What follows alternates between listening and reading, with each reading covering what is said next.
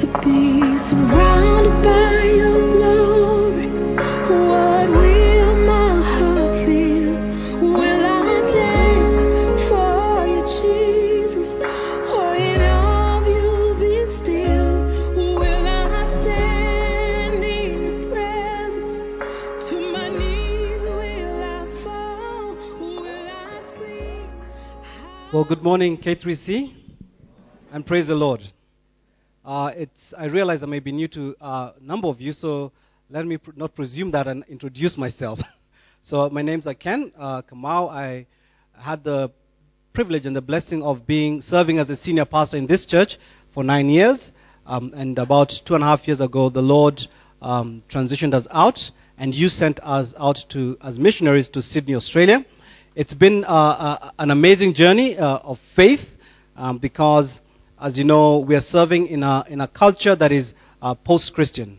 And so that has come with its own blessing and opportunities, but also its challenges. But in all, I have come to say that God is faithful, and God is doing an amazing thing out in Sydney, Australia. Now, as I continue from last week, I will just continue weaving the update and the story of what God is doing through the sermon. And if you need more details, come see me. Now, I forgot to say this in the earlier service, so I'll need Pastor Dennis to do this for me. As I share about this, I've learned some of you actually, through work, end up somewhere near Australia. Now you know you have a church plant out there, and you're welcome. Okay? Australia is one of those places you don't happen to be by. You actually intentionally go there, because it is so far. All right? You can't just like drop in. You make a plan to be there. Now, last week we began our mission month by building around this one truth. Last week, any great work of God begins with God doing a work in you first, and that's the truth we built around. And the main text we used was the encounter Christ had with the woman at the well. And we say that mission is not an activity, mission is not a strategy, mission needs to be a lifestyle. And no one lives it out better than Christ himself. On his way, stops by a well, engages in a conversation with this lady who's there at the well, and that conversation moves from just being a normal conversation that he faces a lot of barriers for, and ends up with this lady being an amazing witness for Jesus Christ. A woman who was broken, a woman who was on the fringes of society, moves back to her village and shares about Jesus Christ. Missions is not a strategy, is not an activity, it's a lifestyle. And so from last week, any great work of God begins with God doing a great work in you first. Well, today we want to continue on with this conversation, and we want to talk about the grace for missions, or where grace abounds. And the truth we'll be building around today from Luke 7 is this: grace drives missions.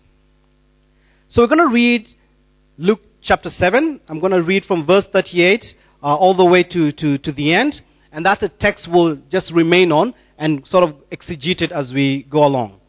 So let me read for us. So if you can turn your Bibles or switch them on, whatever works for you, and turn to Luke 7 verse 36. One of the Pharisees asked Jesus to have dinner with him. So Jesus went to his home and sat down to eat. A certain immoral woman from the city heard he was eating there. She brought a beautiful alabaster jar filled with expensive perfume. Then she knelt behind him at his feet weeping. Her tears fell on his feet, and she wiped them off with her hair.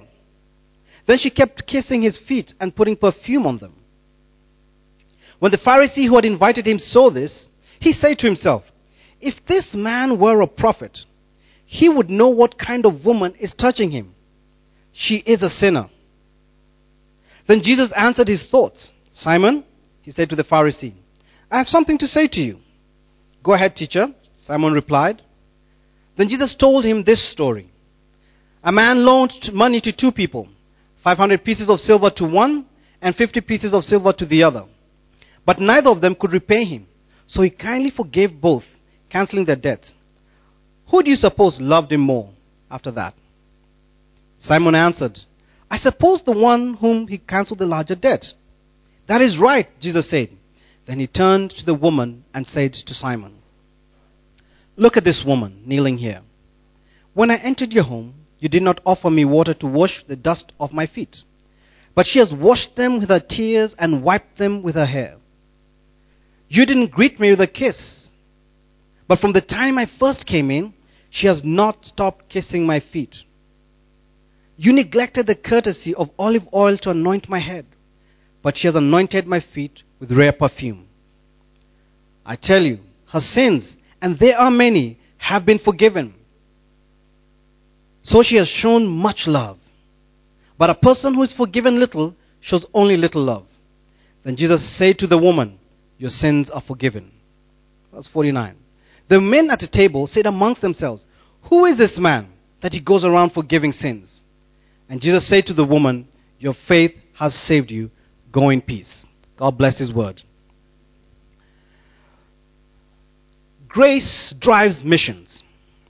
Now Jesus Christ is on a journey through Galilee, Capernaum, and is headed towards another town.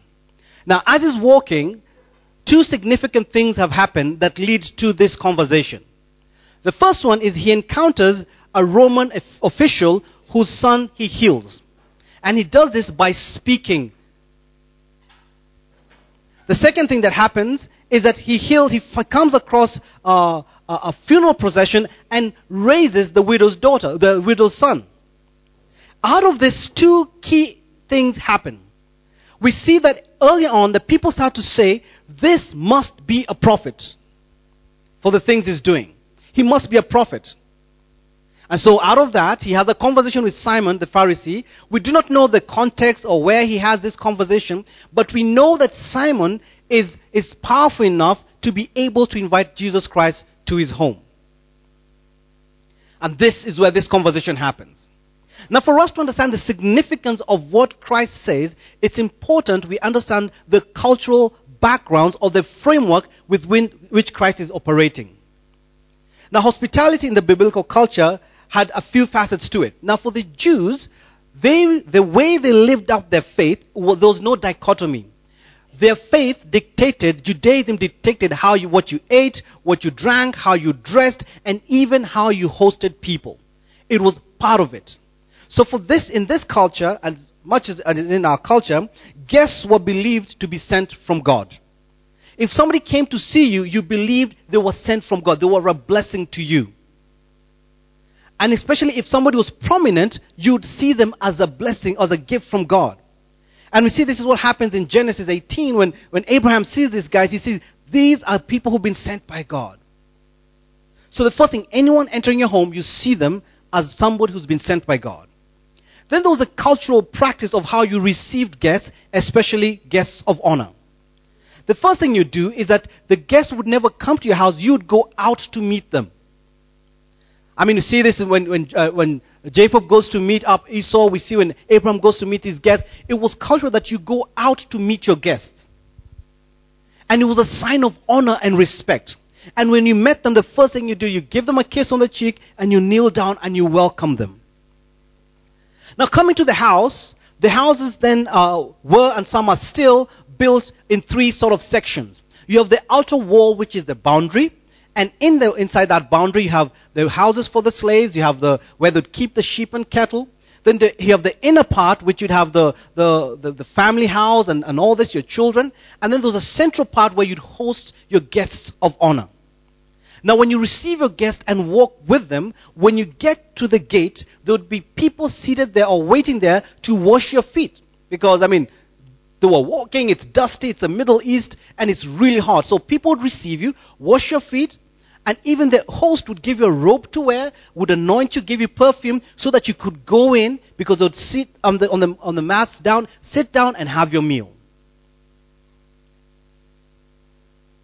So we start seeing the conversation happening. So somehow, Simon has managed to get Jesus Christ in. So Jesus Christ is seated there. Now, as the meal goes on and everybody's talking and having fun, talking Judean politics, all these things, they're talking about all these beautiful things. But there is an elephant in the room. Because Scripture tells us this. Verse 37. When a certain immoral woman from the city heard he was eating there, she bought a beautiful alabaster jar filled with expensive perfume. Verse 38. Then she knelt behind him at his feet weeping. Now, everybody's in, but Christ is seated there on the ground. There is this woman at his feet. There's this woman at his feet. She's crying. She's weeping. Nobody knows what is happening, but something is amiss. She looks out of place. Now, it was common for people, when you hosted a guest of honor, it was common for people to come to the house. It was not uncommon. So when you have a guest, the villagers will come in. It hasn't changed much. All the villagers will come and you'd slaughter a bull for them and they're eating out there and you'd have your guests in the house. We see this is common when Zacchaeus had his people, when he was conversing with Jesus Christ. I mean, there were people around.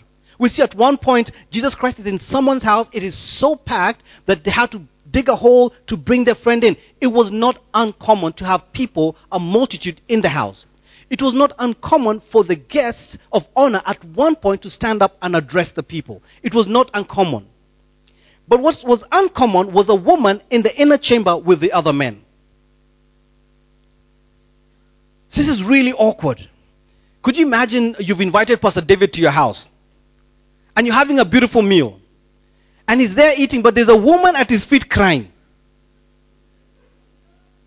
Now what do? She's there, she's crying, and she's not leaving. She's right under the dining table and you're eating there. So Simon is observing what is happening. And then we get a glimpse into what he's thinking. Verse 39. When the Pharisee who had invited him saw this, he said to himself, if this man were a prophet, he would know what kind of woman is touching him. She is a sinner. Now remember, Simon is a Pharisee. He's technically in our days, in our equal day, a lawyer. Gifted in the law. He knows, he has full understanding of the law. And so he starts with this premise. He starts his legal, his logical thinking is exposed to us. The first thing he says is, if this man were a prophet. This is built on the premise of what the people have said earlier on. He has healed a Roman official's son. He just sent a word.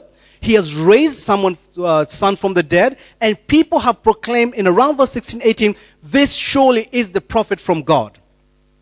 So Simon knows that. So he starts his thinking from this position. If this man were a prophet, he knows what a prophet is like. He's a Pharisee. He's read it through and through. He knows what a prophet is like. So he starts building his case around this premise. If this man were a prophet, if he was a prophet, then this would happen. He would know what kind of woman is touching him. Two important things. Prophets with the gifts of discernment and all that would know, would proclaim, they would see you and they would know you've sinned. So if you came to them, you could not lie to a prophet. They would know through and through who you are. Secondly, a prophet or rabbis or teachers never allowed women to touch them. And especially this moral woman. That's why we see earlier on, there's a woman who touches Jesus Christ.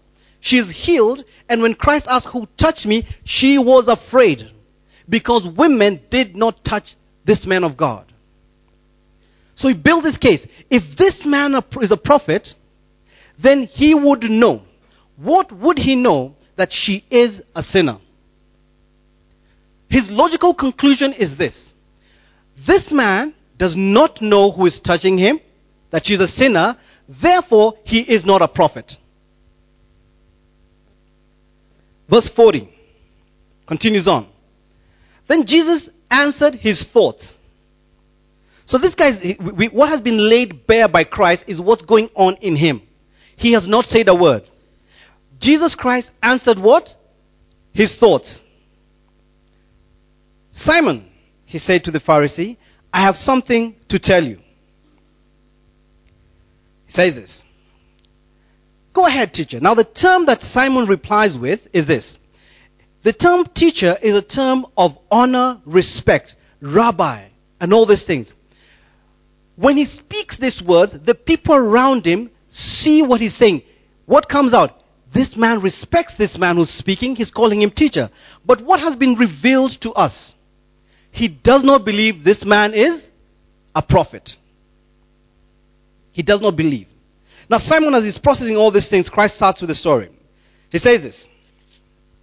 Verse 41. Then Jesus told him a story. What question is Christ answering just before I go? He's answering the question, this man is not a prophet. That is the issue. That's what he's answering. That's the question he's responding to. A man loaned money to two people, 500 pieces of silver to one and 50 to another. But neither of them could repay him. So he kindly forgave them both, cancelling their debts. Who do you suppose loved him more after that? Now the people listening, the multitude is listening.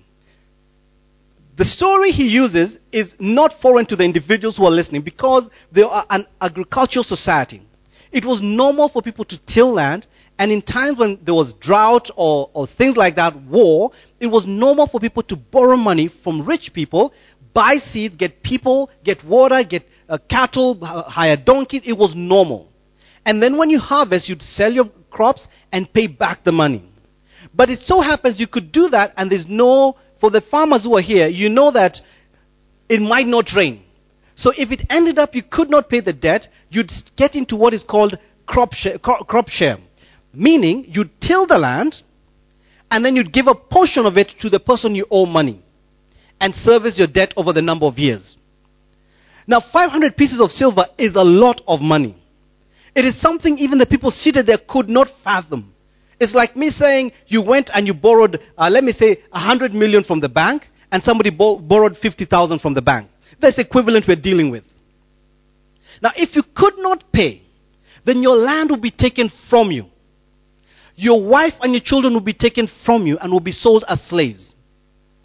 And that's why God instituted the Jubilee year, when people will be given back their land and back their cattle and back their family.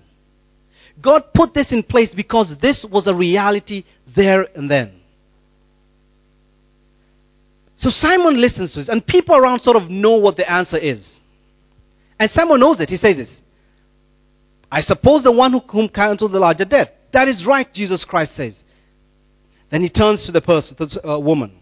Now what is the first thing we see? Here we see a man who's a Pharisee, who's read the law, who knows it back and forth, who is influential enough to invite Christ into his home. But the reality is this, that this man called Simon appeared to be so near to God, but his heart was very far from him. He was so near, yet so far. He used the framework of religion to look at Christ. And when he did all his logical thinking from his premise to his conclusion, logically it said this man is not a prophet. He sat across the Messiah, but could not see him. He was so near, yet so far away. And this is the reality we live in the world today. It's a reality. And Christ goes on to show us the true nature of where Simon's heart was. He says this, look at this woman kneeling here. When I entered your home, you did not offer me water to wash the dust off my feet. Now he's saying this and everyone can hear. He's laying bare where his heart is. He's not full of basic courtesy. But she has washed them with her tears and wiped them with her hair. You didn't greet me with a kiss. But from the time I first came, she has not stopped kissing my feet. What is he saying? He's telling Simon, you appear to be so near to God, so near to me, but you're so far away. And this is the danger of when we step into missions with religion as our focus or our worldview. Many of us know the language, the church language. We know the church practices. We know how to read our Bibles. And in appearance, we appear very close to God, but our hearts can be very far from Him. And this is what Christ is laying bare. So near, yet so far. This is the reality we live in today. When we started the church in Australia, when we started ministering, one of the challenges we faced, as I shared with you from last Sunday, we started off with 9 people and started growing slowly. One of our leaders, one of our equivalent of our elders, worked for DHL. And he was really excited about what God was doing in the church. So he decided to invite people to church. So he invited this young lady to come to our church. Now, one day as I was walking to the sanctuary, I find this lady standing outside the door. I mean, she's outside below the stairs, just looking at the building, just standing there. So I assume she's in the community, and I'm like, okay. I say hi and I go in. But towards the end of the service, I see her in the church. So I'm like, wow. So I go greet her, and I introduce myself. And I say, oh, I saw you outside there. If I knew you were coming in, I would have welcomed you. I mean, you look like you're just passing by. She says no. She tells me that she's been told about church and everything. Her experience had been really, really bad in terms of growing up in church. So when she got off the train and walked to the building, she physically could not enter the building. She was so scared, so tense up, she just stood there and looked at the building. Until the person who had invited her came and brought her in. She came the first Sunday, the second Sunday. By the third, fourth Sunday, she was able to come into the church herself. But another thing is this, that she's coming from an unchurched world. Now, many of us in our country have been exposed to Christianity in some form or nature. Whether you were in primary school, you did PPI, or in high school, you're part of the CU, or in campus, or many of us, maybe not all of us, majority of us, have some framework of Christianity and God to work with. So in a post-Christian nation, you're dealing with people who do not have that framework. That's why last Sunday I shared about a gentleman who walked in church and was smoking. And I tell him, you cannot smoke in church. For me, it is common sense. For him, he has no framework. This girl had no framework. So, during the tea, like we're doing out there, she would start talking without a filter. And she would honestly use just words that, just, I'm like, oh Jesus, oh my Lord, what is this now? Because she has no framework. It was hard for me to believe there are individuals who do not have a framework of God to work in. My son invited 2 young boys from his soccer team for Sunday school. They came to our house, we're having a meal, I was doing a barbecue for them, and my son asked, hey guys, what are you doing tomorrow? So you come for Sunday school. They're like, Sunday school, like you go to school on Sunday. They're trying to understand what is Sunday school. They genuinely did not know what Sunday school is. That's the framework we're working with. People who have no idea. So this girl is speaking and she has no filter, just saying things, and I'm like, oh my Lord, what do I do now? I said, okay, Lord, you've brought her. So finally, there are 2 wonderful women who come to see me in the office maybe a month later. And they tell me, Ken, now, there's this girl who's come and who's been here, coming to church. We want to tell you, either she goes or we go. I said, now what? She talks with, she's just talking, using language that is inappropriate. I said, this girl does not know Christ. She has no framework. She's living her own normal life. That is how she normally talks. Our work, and before, they said, my friend, it's either she goes or we go. Now, these women were part of the 9 original people. And now I can understand why the church was not growing. She goes or we? So I said, okay, what do I do, Lord? What do I do in this situation? And they were not budging. There was women who, the church could be named, our church is 91 years old. And I have people who've been there for about 60, 70 years in that same church. So where are you telling them to go? They're part of the building. They're part of the framework. They're part of the furniture. So I said, no. I will not tell this girl to leave. I will not do it. We've prayed for God to bring growth. We do not pray for other Christians. God is bringing us people who are different. And there, people don't really, they say what they think. Anyways, after a while, I did not see the girl. I wish this story had a good ending. It doesn't. Let me tell you. Let me warn you ahead of time. It doesn't have a good ending.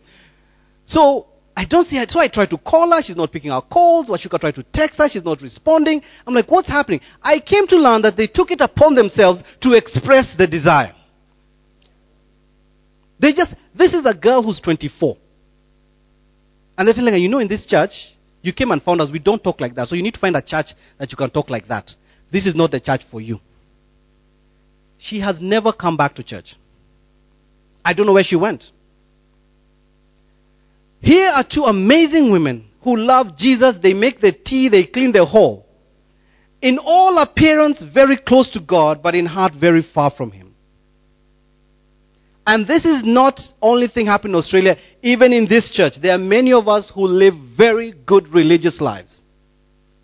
In appearance, close to God, but in practice, far from Him.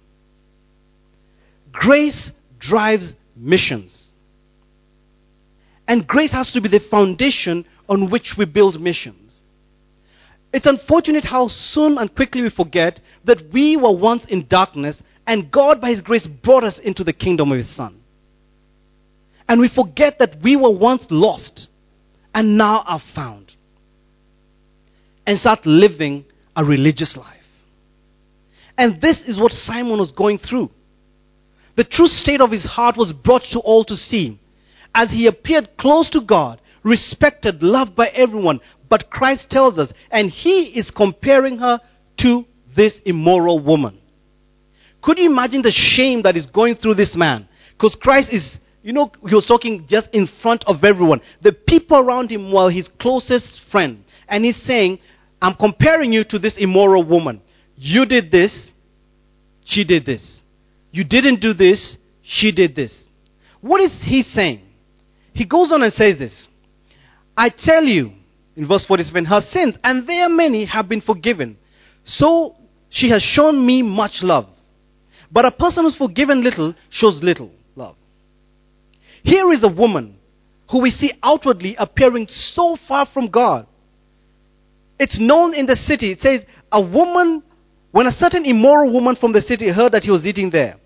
So everyone sort of knew this woman. It was known, it was common knowledge. She may have been ridiculed, pushed aside. The people talked behind her back. But there is something in her that drove her to break all boundaries that she saw. She walked through all those rooms in a culture that was predominantly male and went to the innermost room and sat at the feet of Christ crying. She did not need to utter a word. Christ saw where her heart was. Christ saw a broken and contrite spirit, and that He will not reject. Right at the feet of the guest of honor. She knew that her time, she had tried all other things, and this was her one chance to meet the Savior of the world. This was her one chance to find redemption. And I want to let you know, this woman had no theological training. Maybe she didn't even know how to read. Outwardly appeared so far from God, but in that room, she was closest to redemption and grace. In Jesus Christ, grace abounds. The psalmist writes this, for us who are here and are in that space of feeling broken and rejected, can God really do anything through me? God, can you do anything through me? This is what the Lord says. Say this. Can I ever escape from your spirit? Can I ever get away from your presence? If I go to heaven, you are there. If I go down to the grave, you are there. If I ride on the wings of the morning, if I dwell in the furthest ocean, even there your hand will guide me, and you will strengthen me and support me. If I ask darkness to hide me, and the light around me to become night, even in darkness I cannot hide from you. To you light shines as bright as day, and darkness and light are the same thing. This is what Christ is saying. This woman goes there. She's had enough of hiding. And we need to come to a place where, if we're going to engage in mission, we need to come to a place where we move away from religion. Because I think religion is the greatest shackle we have in the church. The greatest shackle is religion. One of the greatest hindrances to mission is religion. And this is what the Pharisees struggled with. And this is what Christ spoke against. They would appear pure and holy. They would go to the synagogue. They would go let's put in our times. They would go to church every Sunday. They would give their tithes and their offerings. They would know what to say. They would pray with people. But what does Christ call them? Whitewashed tombs. That's what He calls them. Graveyards. That's what He calls them. Why does He do this? Because they had replaced the grace and mercy of God for religion. And this is the challenge we have. A few years ago, the Australian government did an inquiry into institutional abuse. Basically, people are complaining about abuse in institutions, and they set up a royal commission to investigate it. After 2 years of investigation, last year the commission gave out its report. Now listen to this. 86% of the people who came forward as abused, 86% had been abused in a church. 86% in a church. The other 14% is spread out within, workplaces, whatever. This thing, but 86%. And this came out in a nation that was already fighting against God. In New South Wales, where we are, one of the things that was written into the state constitution is that every public school must have a chaplain. Every public school must set aside time for scripture where someone comes and teaches scripture. This is written into the constitution of the state.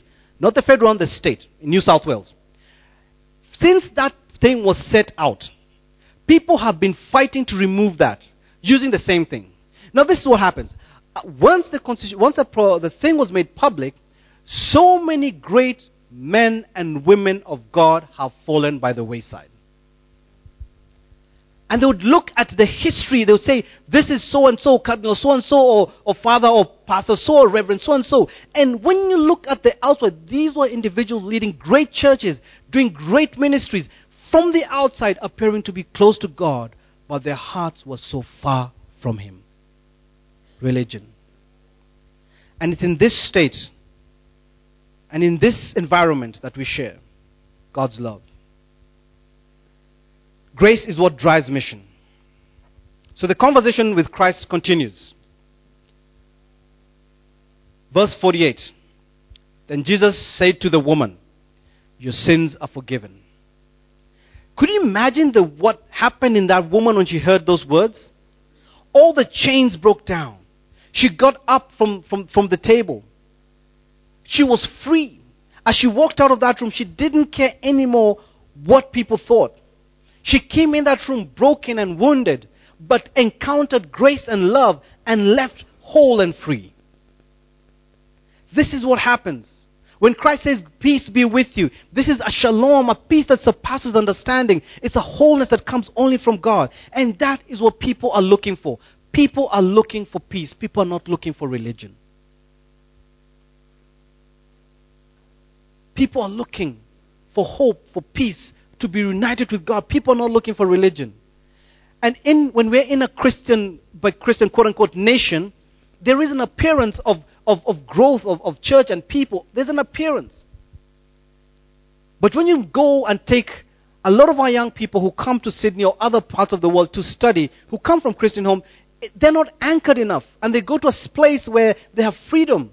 And religion sheds off and they realize they start being themselves. And a lot of them get into trouble. Grace drives mission. He tells her, your sins are forgiven.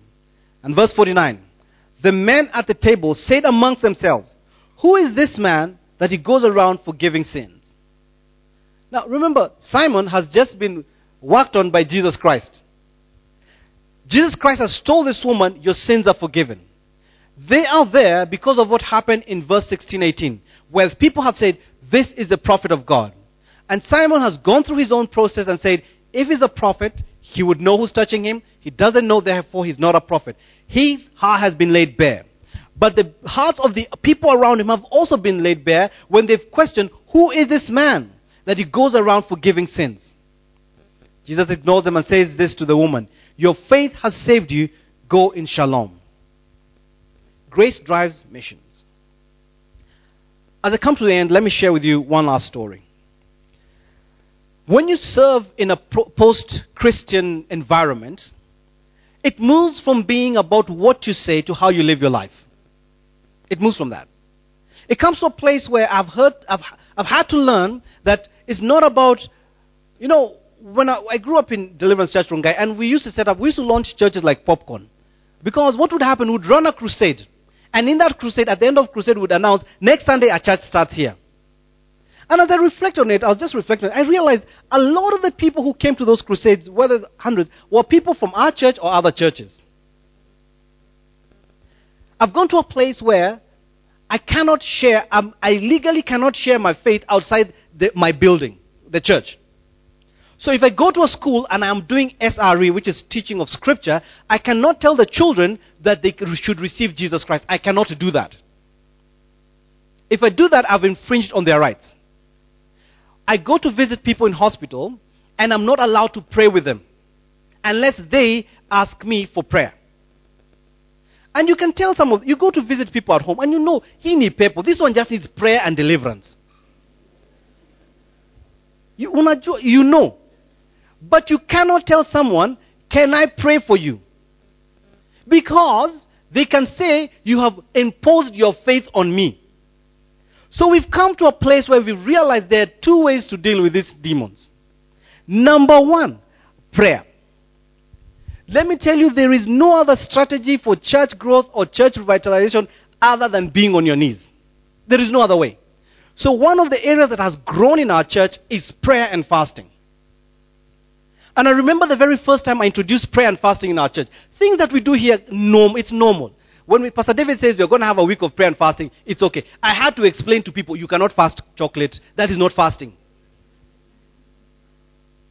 Or you cannot fast watching football. Teaching them, prayer and fasting is sacrificial. And it's abstaining from, I went back to Sunday school. And we started with 1 day of prayer and fasting. And people complained, so the next one we did half a day. I said, no problem, we start from step 1. But we've grown over the year. To the last one, we did 3 days of prayer and fasting, met on a Saturday, and prayed for our community. People started doing prayer walks. Told them, in this place, just walk. When you're walking to work, when you're walking to pray, intercede. And we've started seeing growth. Growth of people who are coming to church who have never been in church. Prayer, prayer, prayer. Grace drives mission. Prayer sustains it. The second thing we've done is learn to be invitational. Live an authentic life for people to see. Before you tell people get saved and all that, people see how you live your life. An authentic life is so empowering, so powerful. Your transformed life is the best platform God will ever give you. Just change. So what does it mean today for us? How does our Monday change? It changes in this way. The first thing, like this woman we've read about, every one of us has brokenness in their life. Every one of us here has an area of brokenness. An area we need to run to the Lord with and kneel at Him, at His feet, weep and cry and say, Lord, would you have mercy on me? Every one of us, myself included, struggle with areas of brokenness. It could be vast and different, but none of us is right and righteous and none of us is perfect.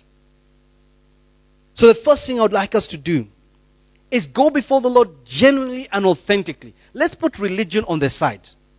Just put religion away and stand before the King of Glory and say, Lord, this is my area of brokenness. Lord, may you save me and redeem me. The second thing we need to do is stop. How does our Monday change? From tomorrow, stop living religion, start living missional. Stop religion. Start living missional.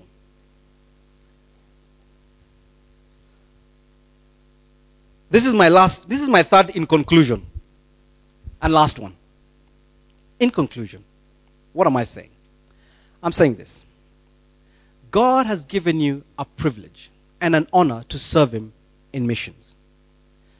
Grace drives missions. Prayer sustains it. If you can put aside religion and live an authentic life, your transformed life is the greatest platform you will ever have. Your transformed life is the greatest platform you'll ever have. That is what drives and sustains mission. Grace and prayer. So when you walk to the office tomorrow, before you start saying to Kutendera-san, Jesus is Lord, be good at what you do. Work with integrity, work well. People will see that. Before you start holding Bible study for your small group in your office, be a good steward of the things the Lord has given you. Your transformed life is the greatest platform you'll ever have. Let us bow our heads in prayer. Father, thank you for your grace and your mercy. Thank you, Lord, that we can gather around your word. And Lord, we're so blessed, Lord, to be in this country where we can still share our faith openly and honestly. And Lord, I pray for each and every one of us that will see this as a privilege and not a burden, Lord. Lord, I pray that, Lord, you'd guard our hearts from pride, Lord. That, Lord, you'd break away the religion that may be in us, that may be hindering us, Lord. That you'd free us from those shackles, all of us, myself included, Lord. And we humbly come to you like this woman, kneeling at your feet saying, Lord, have mercy on us. Lord, have mercy. Lord, you've said in Psalm 51 that a broken spirit, a broken and contrite heart you will not despise, Lord. We come to you broken, seeking, Lord, seeking to be made whole. As eyes are closed and heads are bowed,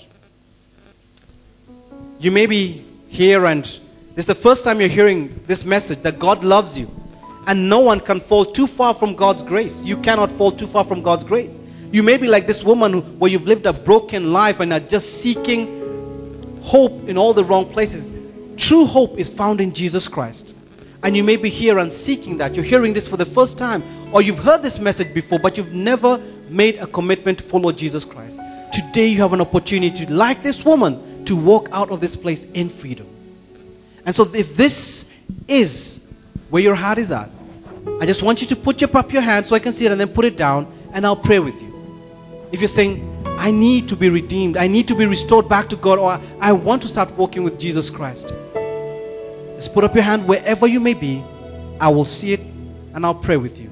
Just put it up straight so I can see it and then put it down. Wherever you may be. Saying, I do want to receive. Thank you for that hand. Is there anyone else?